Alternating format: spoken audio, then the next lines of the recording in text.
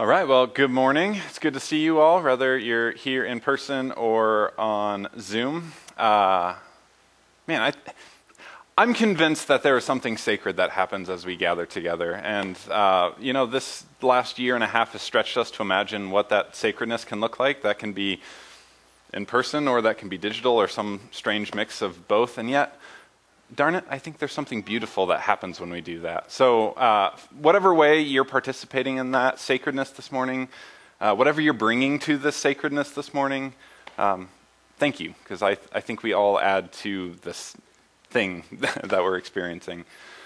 This morning we are jumping in to our sermon series, Stories of Old, a journey through the Old Testament. The goal of this series and where we're headed at throughout this entire school year is helping us understand the big, broad, arching narrative of Scripture. This is actually on a 4-year cycle, so if you're like, holy cow, we jumped from Genesis to Exodus, and then next week I think we're in 1 Samuel. We're cruising, but it's a 4-year cycle, so hopefully at the end of 4 years we'll have all the pieces filled in. But the goal of this is to get a big, broad picture of the story of Scripture and helping us navigate our way throughout it. So, as we get ready to jump into the story for this morning, would you join me in a word of prayer?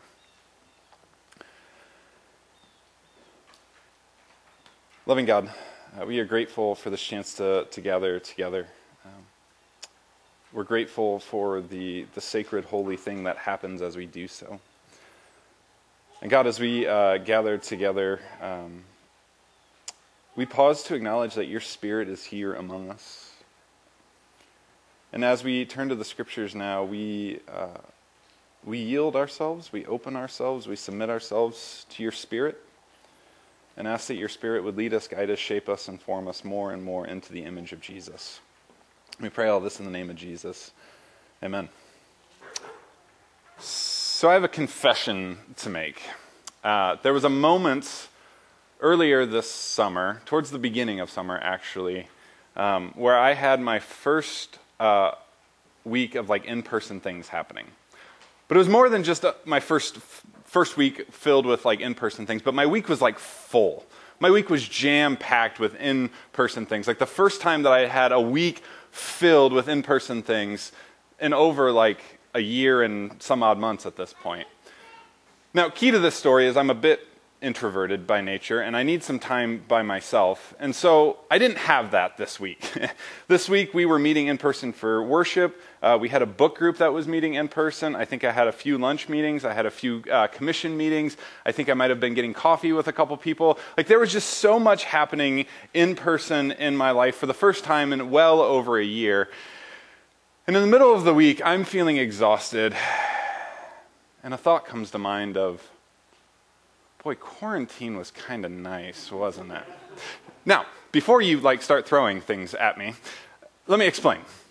Again, I'm a bit introverted, and so I need some space by myself. And after a year of having some space by myself, apparently I still needed some more, right? And so there was this whiplash almost of having so much time by myself to now being thrown into an environment where I was with people what felt like nonstop and constantly for an entire week. And it was really, really jarring. Because for a year now, I had grown accustomed to this experience of quarantine. And this, even though I had been hoping and praying for it to end day after day for over a year, there was something that was really well known about it, right? I knew how to exist in quarantine. I do some work for the day and then I flip on Netflix, because what else do you do, right? I knew quarantine, and there was something that was weirdly comforting about this thing that I hated, right? But now I found myself in this strange and uncharted territory of, I was unpracticed in this experience of being with people. And as I began to bump into some obstacles along the way in this, I kind of wanted to give it up, even though it was the thing that I'd been hoping for a long time. Now, psychologists have a term for this experience that we as human beings have. They have a word for this flare-up that can happen from time to time in our lives, and that is the word fleshpot-itis. Okay, maybe not psychologist, but maybe me trying to be clever this past week. This word fleshpot-itis. And again, I think this is what was happening in my life, of recognizing that there was something strange and bizarre that was happening in my life, and not sure how to handle it all.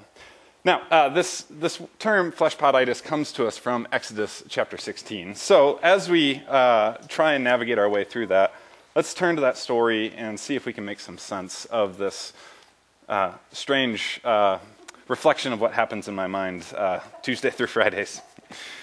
So in Exodus chapter 16, verse 1, we read, "The whole congregation of the Israelites set out from Elim, and Israel came to the wilderness of Sin, which is between Elim and Sinai, on the 15th day of the second month, after they had departed from the land of Egypt." Now that last phrase there is all the context that we need to know what's happening in this story. Because we're told this all takes place after they had departed from the land of Egypt. Now if we remember the story of the Israelites well, what does the land of Egypt represent? The land of Egypt represents all of their oppression and all of their enslavement. Now, for something like 400 years, they found themselves in oppression and enslavement. They found themselves under the boot of the world superpower for 400 years. Now, there's something fascinating that has been coming out in actual psychological circles, not, Sean pretending to be a psychologist and making up terms. But this thing that's fascinating is this recognition that trauma that we can experience, even if it's mental or emotional, can begin to show up in our physical bodies. There can be some sort of physical manifestation of the trauma that we experience in life, and it's almost like a weight that we begin to carry. Even more fascinating than this is I've begun to read a number of black authors who have talked about this experience, but I've recognized that there's something almost generational about this. And that in their own lives, they recognize not just the weight of their own personal trauma, but the trauma of generations prior who experienced the reality of slavery in the American South. Which means that not only do we carry trauma that we experience, but there is the possibility that we could carry something like generational trauma in our lives. Now, if this is true for us in modern day, I think that this most certainly could have been true for the Israelites. And so, as the whole congregation finds themselves now in the wilderness of Sin, we recognize not only are they carrying an embodied sort of trauma, those who had personally experienced the oppression and the enslavement, but this whole congregation is carrying something like a generationally embodied trauma. The generational effects of the trauma that they had experienced for 400 years, living under the oppressive and enslavement, the oppressive boot of the enslavement to Egypt. And so this whole congregation is carrying all of this, and they come to the wilderness of Sin. Now, the noting of this location is a really fascinating one, not because it's the wilderness of Sin, and this is representing Las Vegas as Sin City or something like that, but the wilderness of sin and sin aren't actually connected in any way here. But the fact that they find themselves in the wilderness is an interesting one. Because the wilderness is most certainly this literal place, right? A desert place, a place of barrenness. And yet I think as we read this story, we're invited to see it metaphorically. To see it as a wilderness experience for them, a deserted space for them, a place of desert in their lives. A place that's one of disorientation, one of discomfort, one of confusion, one of chaos, one of uneasiness, one of just simply feeling lost. Now what's fascinating about this is we remember that the Israelites are fleeing from Egypt into a land flowing with milk and honey. Meaning that the Israelites are running from oppression and enslavement into something like liberation. And for them to get from their oppression into their liberation, the desert is the channel through which they must go. Which means that even though they find themselves in this discomfort and find themselves in this disorientation, that this is what it takes to move from something like oppression into something like liberation. Perhaps we have experienced this in our own lives even. Perhaps we've had some sort of habit, let's say social media, right? Maybe we've gotten to a place where we recognize that social media is kind of consuming our life. We recognize that maybe any sort of free time that we have in our life, we immediately reach for our phone and just start doing the endless sort of scrolling to the point that I don't have time to process what's going on in my life. Sorry, we don't have time to process what's going on in our life. And so maybe we decide we're just going to cut cold turkey, right? We find ourselves in oppression to social media, and so we want to move into a life of being free from social media. And now as we sit in the doctor's office and we want to reach for our phone, we just feel ourselves doing this, right? Because we don't know how to sit in this place of the desert. It's a place of discomfort. It's a place of disorientation. But we know that we have to sit in this place if we're going to move from oppression into liberation, from a place of being plagued into a place of wholeness. And so the Israelites find themselves in this wilderness of sin. And then we're told that the whole congregation of the Israelites complained against Moses and Aaron in the wilderness. The Israelites said to them, "If only we had died by the hand of the Lord in the land of Egypt, when we sat by the flesh pots and ate our fill of bread, for you have brought us out into this wilderness to kill this whole assembly with hunger." Now we get to the part of the story that we're probably familiar with, the grumbling and complaining of those Israelites, right? Now, they don't get a fair rap on this, right? I mean, I will admit, I've even taken some pod shots at them in some sermons of oh, look at their fickleness, look at their grumbling, look at their complaining. They're just wandering around in the desert. My goodness. They have an absolute right to grumble and complain. I ran a 5K yesterday, and you know what I did when I came home? I grumbled and complained, right? Yes, they witnessed this great big miracle of God freeing them from the world's superpower, and yet they're here grumbling and complaining. And let me tell you, I witnessed a miracle as I crossed that finish line, and yet I come home and I start grumbling and complaining about it, right? So let's let them off the hook here, right? I think their grumbling and complaining is kind of justified. In fact, I don't think the grumbling and complaining is the issue with this story. I think the issue with this story is the allegation that they throw out. It's not so much the issue of their grumbling and complaining. I think God gets that, right? But I think the issue in this story is the allegations that they throw out, because the allegation that they throw out is that life was better in Egypt. The allegation that they throw out is that in Egypt we were sitting by the flesh pots. Again, not a word we use often. Flesh pot is essentially what it sounds like, a pot full of hopefully animal flesh, right? It's a pot full of meat, right? It's like all that we can eat. It's more than we could imagine, right? And this idea of flesh pot has merged beyond just a pot full of meat and has represented the symbolism of having a pot full of meat. And it's begun to define something pertaining to a luxurious or hedonistic lifestyle or pertaining to something like a bodily comfort. Now you tell me, 400 years of oppression and enslavement, were they sitting by flesh pots? Were they pertaining to a luxurious or hedonistic lifestyle? No, absolutely not. So what gives? Well, in my unprofessional opinion here, I think they done got themselves a case of flesh pot-itis. Now here's what we mean by flesh pot-itis. We mean a willingness to exchange the obstacles of the present for the oppression of the past. Fleshpotitis is a willingness to exchange the obstacles of the present, the things that we're dealing with, for the oppression of the past. And I think this is all the more true when the oppression of the past was something that we had experienced for a long time, when it became our new normal, if you will.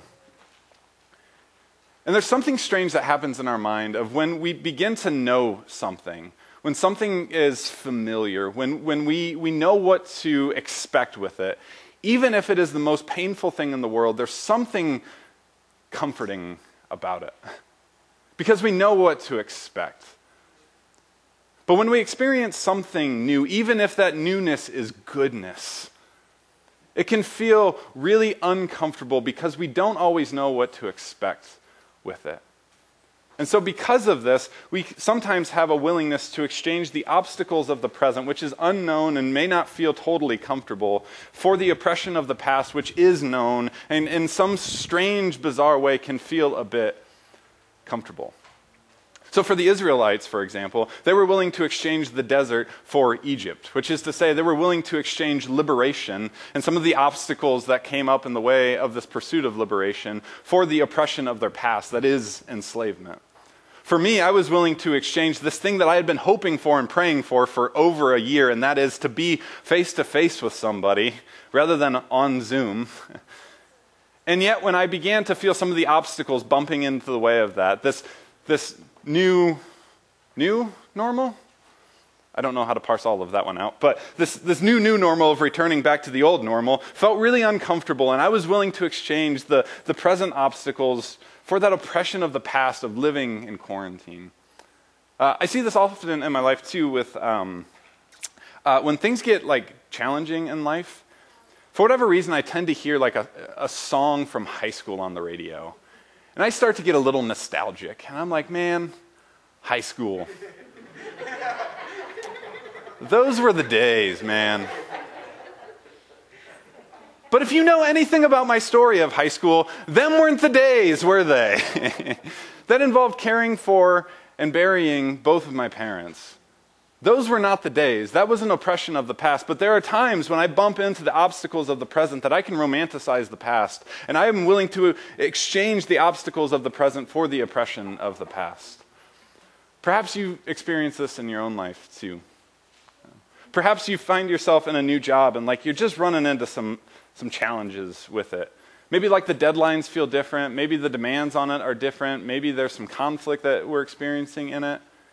And it's easy to like on Wednesday afternoon at like 4 o'clock when the clock just seems stuck to like long for that old job back. Except for the fact that we forgot that not only were we in conflict with one person, but we were in conflict with everybody in that person. We had to work terrible hours nonstop. Our salary was terrible and our benefits were garbage. But we got a case of fleshpotitis 4 o'clock on Wednesday, and we're willing to exchange the present obstacles for the oppression of the past. Or perhaps we notice this with relationships even. Perhaps we found ourselves at one point in time in the midst of a really terrible relationship, whether that be a friend, whether that be a family member, whether that be a significant other. And this relationship was toxic for us, this relationship was destructive for us, and all that we had longed for was to be able to step out of that relationship and to experience the liberation from that relationship. But now we step into this unknown, uncharted territory that can feel rather uncomfortable without this relationship in our life. And we can begin to like long to step back across these now well-established boundaries back into that relationship. There's something about exchanging the unknown of liberation for the knownness of oppression. Or perhaps lastly, maybe we can even experience this with like life in community. If you've ever like attempted to live life in community, you know it gets messy, right? Because as many people there are in this room, there are just as many opinions and thoughts about how we should go about our shared life together. And we can quickly run into present obstacles within this community. And we can begin to romanticize past communities and the desire to like move back into these past communities. And we forget that like there's a reason why we left those communities. In some way, we evolved past those communities. In some ways, those communities felt like they were squelching our gifts, our talents. We began to ask questions that those communities weren't prepared for us to ask. But we got a case of fleshpotitis along the way. Now, I think God's response to the Israelites in all of this is so incredibly gracious and generous. And even more than that, I think it's really wise. Because in verse 4, we're told, "Then the Lord said to Moses, I'm going to rain bread from heaven for you, and each day the people shall go out and gather enough for that day. And that way I will test them whether they will follow my instructions or not. On the 6th day, when they prepare what they bring in, it will be twice as much as they gather on the other days." I think the key to this wise and gracious gift of God is the phrase, each day. God indeed provides for the Israelites, but this provision seems to be on this like each day basis.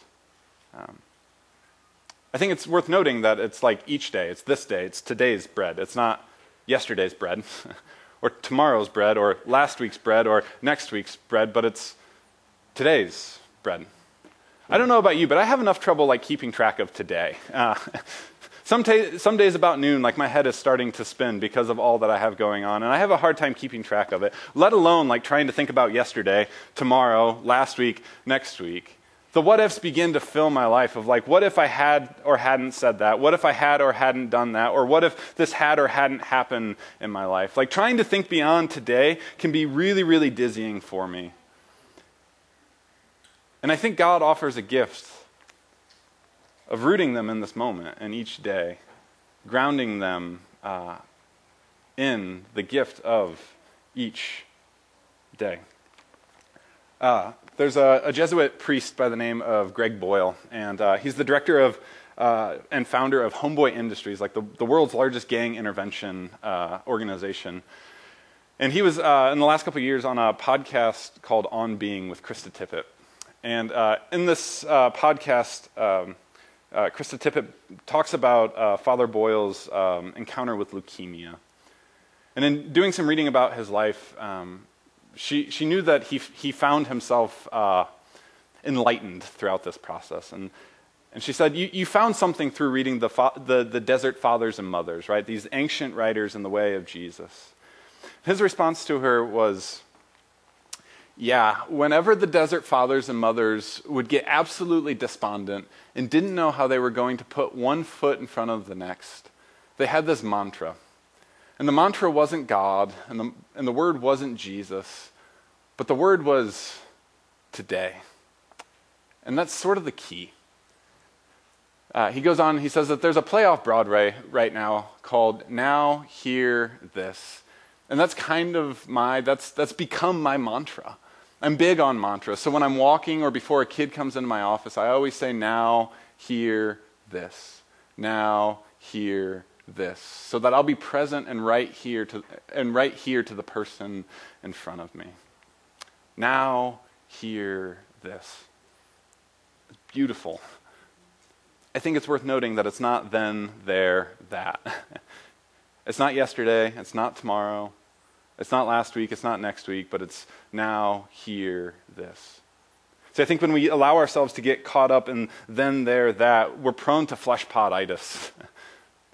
But when we allow ourselves to be caught up in now, here, this, we begin to be prone towards something like gratitude and groundedness. And I think that this is perhaps the wisdom of Jesus that we see in the midst of the Sermon on the Mount when he instructs us to pray, give us this day our daily bread.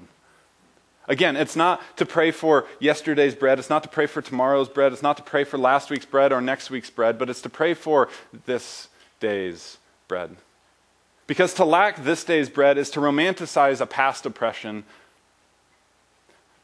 but to pray for more than today's bread, to pray for future bread, is to recreate the oppression of the past for others, to protect our wealth, our surplus, our excess. And so Jesus says not to do any of that, but to pray for this daily bread, for this moment right here.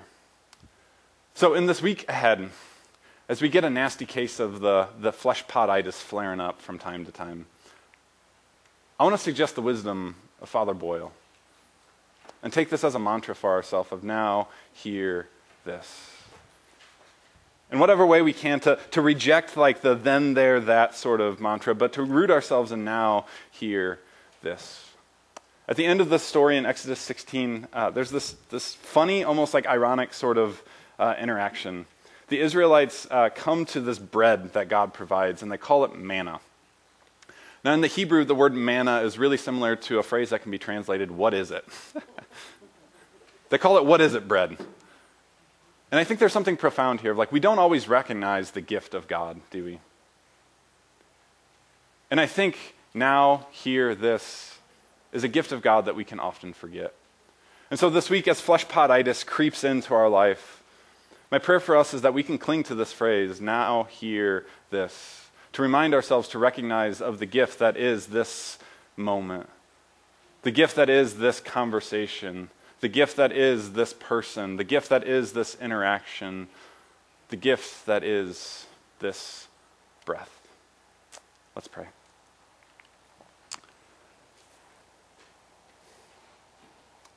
Loving God, we're grateful for the gift of Scripture and the gift that is all of these strange stories that we can find ourselves in, because I think we can learn something about ourselves. God, thank you in the midst of fleshpoditis that you respond so graciously, so generously, and so full of wisdom. And that you remind us that you provide for each day. When we find ourselves in these moments of discomfort or disorientation, when we find ourselves in the desert, that you're there for us. You provide for us. And so God, may we cling to this mantra, now, hear this. May we be rooted, may we be grounded in this moment. And recognize that that now, that here, that this is indeed a profound gift of your provision in our life. We pray all this in the name of Jesus. Amen.